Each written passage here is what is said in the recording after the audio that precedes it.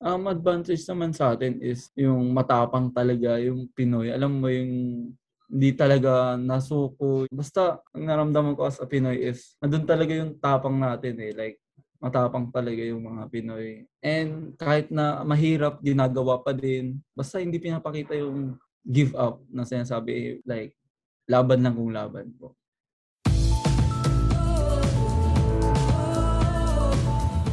The goal for the Philippines at the Tokyo 2020 Olympics is simple: our first gold medal.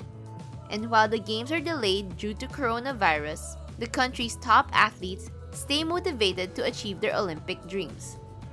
Hi, I'm Beatrice Go, and this is Targeting Tokyo: Stories of Filipino Olympic Hopefuls.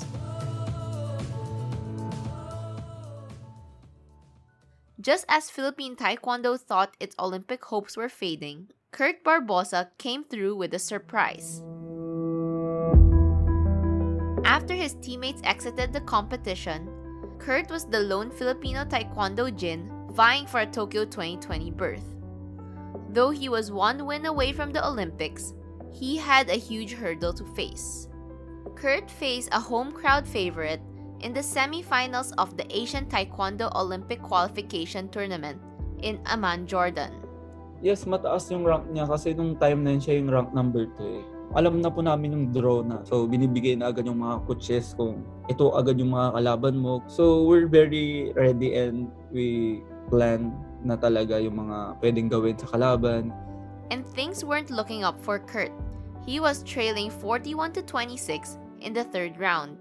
During that time, binibilang ko talaga yung tambak ko. Like, ilang sipa pa ba yung pwedeng habulin, ilang score pa. So, binibilang ko talaga. Like, ang hirap habulin. So, nakita ko yung gum jump po na tinatawag namin or deduction. So, pagdating po kasi ng third round, like, mayroon siyang 6. So, bali, 4 na lang yung gum jump. So, doon ako nag-focus talaga. Wala na akong pakialam sa score, kung ganito katambak. Ang importante naman is yung mahabol, matapos ko siya sa deduction, which is 10 lang dapat. So kahit na talo ako sa score, matatapos yung laro kasi 10 deduction lang yung pwede sa ganun. With his game plan, Kurt did not lose hope. He did the impossible and rallied from the deficit, took the lead in the last 8 seconds of the match, and sealed the win at 50-49 in the men's 58-kilogram event. So, yun, inabol ko lang talaga siya. Di talaga ako sumuko kahit na ganun kalayo yung score. And nagulat na lang ako, lahat ng sipa ko umi-score. Tapos, yun nga, yung gusto namin na mangyari with my coach is tapusin siya sa deduction. Pero hindi nangyari. Which is napunta sa point. So, we're so very lucky po talaga na ganun yung nangyari. Kahit na hindi yun sa deduction, which is sa points pala, ganun lang yung naging mental ko talaga is hindi talaga ako sumuko. Kasi hanggat may oras, hindi talaga ako susuko. With that feat, Kurt is more confident going into the Olympics. Yun yung time na nagulat talaga ako kasi it's my first time to maghabol ng ganun kalayo. Even dito sa Pilipinas kasi pag nung bata ako, pag tambak na ako, parang hindi na ako marunong maghabol, ganun. Parang ang hirap na mahabulin. Tapos nagulat ako doon time na yon. Siguro God's plan para sa akin. Parang pinahirapan niya muna ako, ganyan. Which is, yun, I'm really blessed talaga na kahit na ganun nangyari is nanalo pa din ako naka-qualify ako ng Olympics. But before Kurt could book a ticket to Tokyo, he had to find a lot of internal motivation. The Taekwondo Asian qualifiers in April 2020 were not postponed immediately, leaving Kurt and the Taekwondo Jins in the continent wondering how to prepare. Kasi nung time po na yun is nakaka-cancel yung mga laban. Like, yung tournament namin, yung qualifying. So, nakakadismaya. Like, hindi mo alam kung kailan ka magre-ready talaga. Everything was on lockdown in the Philippines in March 2020. Kurt, a former rookie MVP in the UAAP for NU, ended up returning to his home province in Abra due to the rising COVID-19 cases. Since nung nag-pandemic po, umuwi po ako sa province namin. Like, wala na po kasing training kasi close lahat ng gym sa Manila. Even sa national team, walang training dahil sa COVID. So, ako na dismaya talaga ako. Like, nagdadalawang isip ako, pinauwi ako ng parents ko kasi delikado nga daw kasi talaga. So, umuwi ako talaga kasi dun yung way na makakapag-training ako. Hindi naman strict masyado sa province namin. And pwede naman pakiusapan yung mga gyms, ganun. Kasi request ko din na like ganyan ngayon tournament. So, hindi po talaga ako nagpabaya talaga nung nasa province ako. I have my partner, my brother din, Kurt Maverick. Yeah. Taekwondo din talaga siya. NU din siya nag-aaral. May school din. So, yun din. Kahit na walang training, so nakakapag-training ako sa gym ko dati, sa Abra. Yun, tinutulungan ako ng coach ko doon na si Sir Glenn Benape na pinupush ako, ganyan. So, sabi niya sa akin, ang importante talaga ngayon is ginagawa mo pa din yung work mo. Ito na yung trabaho mo. Hindi ka pwedeng mag-relax dito. Hindi ka pwedeng mag-enjoy lang. Hindi ka pwedeng magbakasyon. Gawin mo tong trabaho mo pa din, sabi niya sa akin. So, sinunod ko siya. Like, nagte-training pa din ako and may binibigay naman sa akin na workouts ko with Coach Luis. So, nung pinabalik na ako ng Maynila, yun, ganun yung naging ganun ko ng pandemic ko. Nagpatulong talaga ako. Like, hindi ako nagpabaya din. Ganyan. Kasi, yun nga po, cancel kasi ng cancel yung qualifying So, ang hirap din talaga kung kailan ka magbubuhos. Buti na lang may mga coaches sa akin na nakasubaybay pa din. Another motivation for Kurt was that he did not want to lose his SEA Games momentum. Kurt bagged the gold in the men's finweight event, becoming one of the 8 gold medalists in the Philippine Taekwondo team. Sobrang prepared talaga kami like before SEA Games pa. Madami kasing tournaments na nangyari. So, hindi pwede talaga magpabaya. Like, pandemic kasi, hindi mo alam kung tutuloy talaga. Parang ganun yung feelings Walang laban Ba't ka magbubuhos? So, ang preparation talaga namin noong 2019 is sobrang flow, ang ganda. Tuloy-tuloy talaga yung tournaments. Nananalo kami, ganyan. Sumasali kami sa mga tournament. So, SEA Games naman, sobrang pinakita namin na handang-handa kami and makakuha kami ng mga madaming gold. Kurt explains how important momentum is in the sport.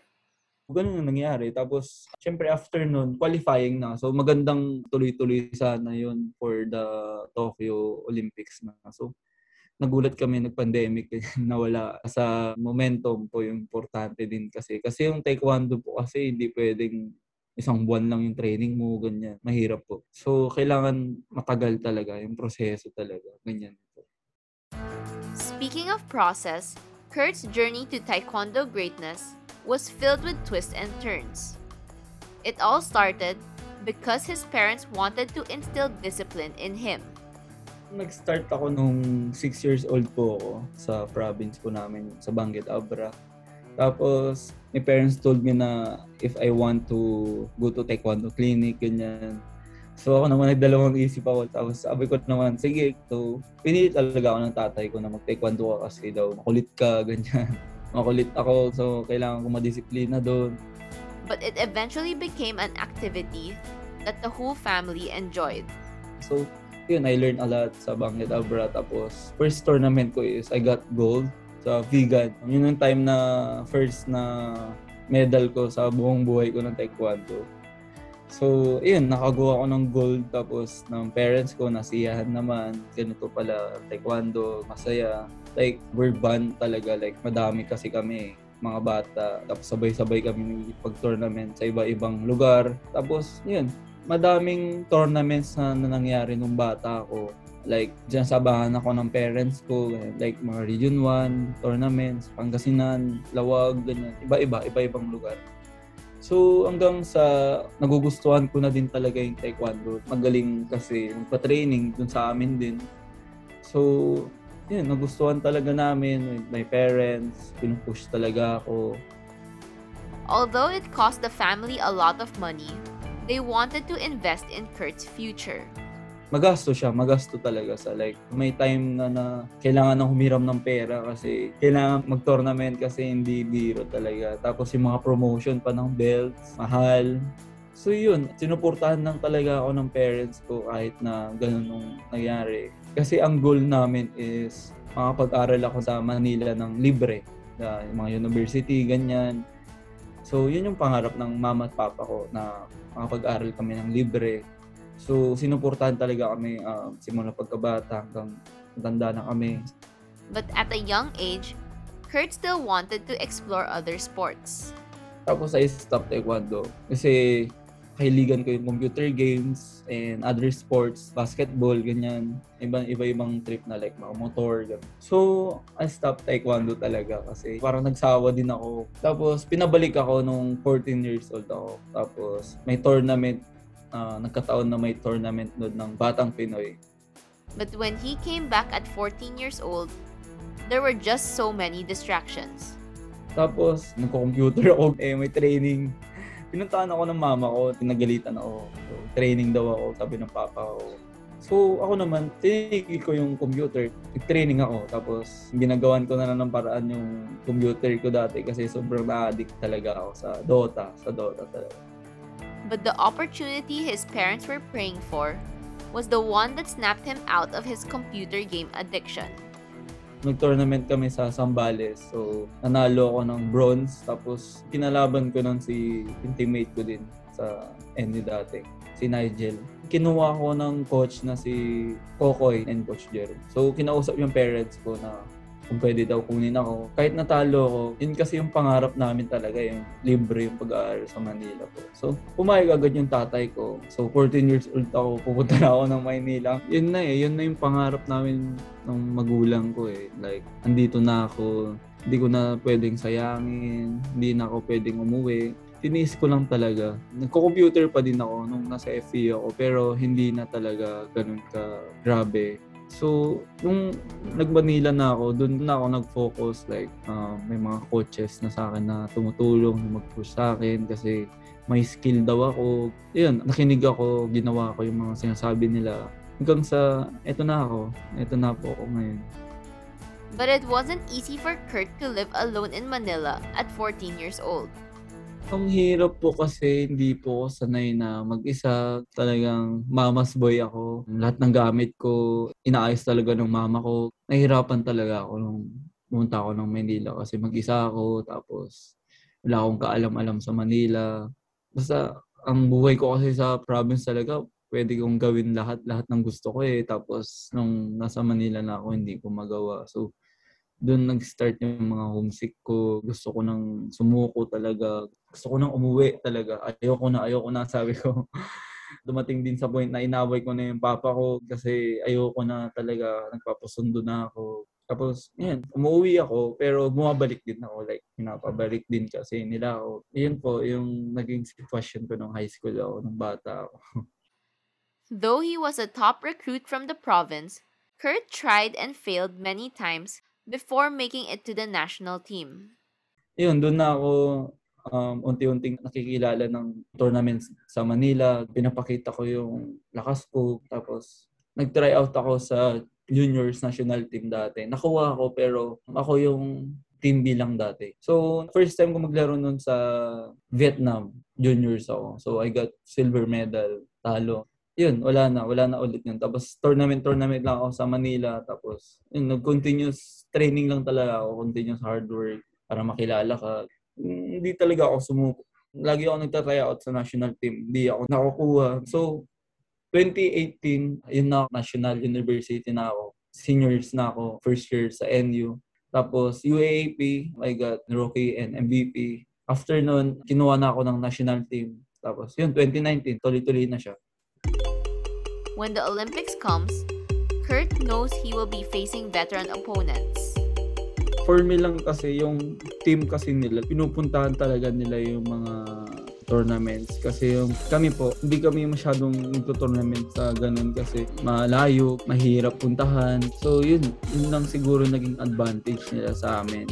Sobrang experiencado sila, more on experience talaga sila. So parang pag nakikita kami, hindi kami magkakilala. Nagkakaroon sila ng confidence kasi nga hindi kami kilala, ganyan, hindi pa kami nakikita. So yun yung mga advantage talaga nila. So kami naman parang, first time namin magkita. So, yun yung mga kulang din talaga namin for the Philippines, yung may pag-tournament sa iba-ibang lugar. Iba pa rin talaga yung may experience pa eh. Mahirap kasi pag first time mo, ganun agad sabak yung mga mabibigat na laban. even if he's just making his Olympic debut, he'll be bringing all his learnings to the big stage. Lahat ng tinuturo nila sa akin, naka-experience na ng Olympics. So, kailangan ko talagang makinig sa kanila. So, dadalhin ko yung mga sinabi nila, mga tuturo nila sa akin. And dadalhin ko yung sarili ko para magipaglaban. And ihanda ko talaga kasi yan nga, Olympics na yan, hindi na biro. I'm very happy. Dito na ako eh. So, kailangan kong gawin lahat para sa Pilipinas, para sa association ko. I'm very thankful din kasi ako yung pinili nila for the qualifiers kahit na sobrang daming players. So, ayun, ipapakita ko sa kanila na kaya ko, kaya namin.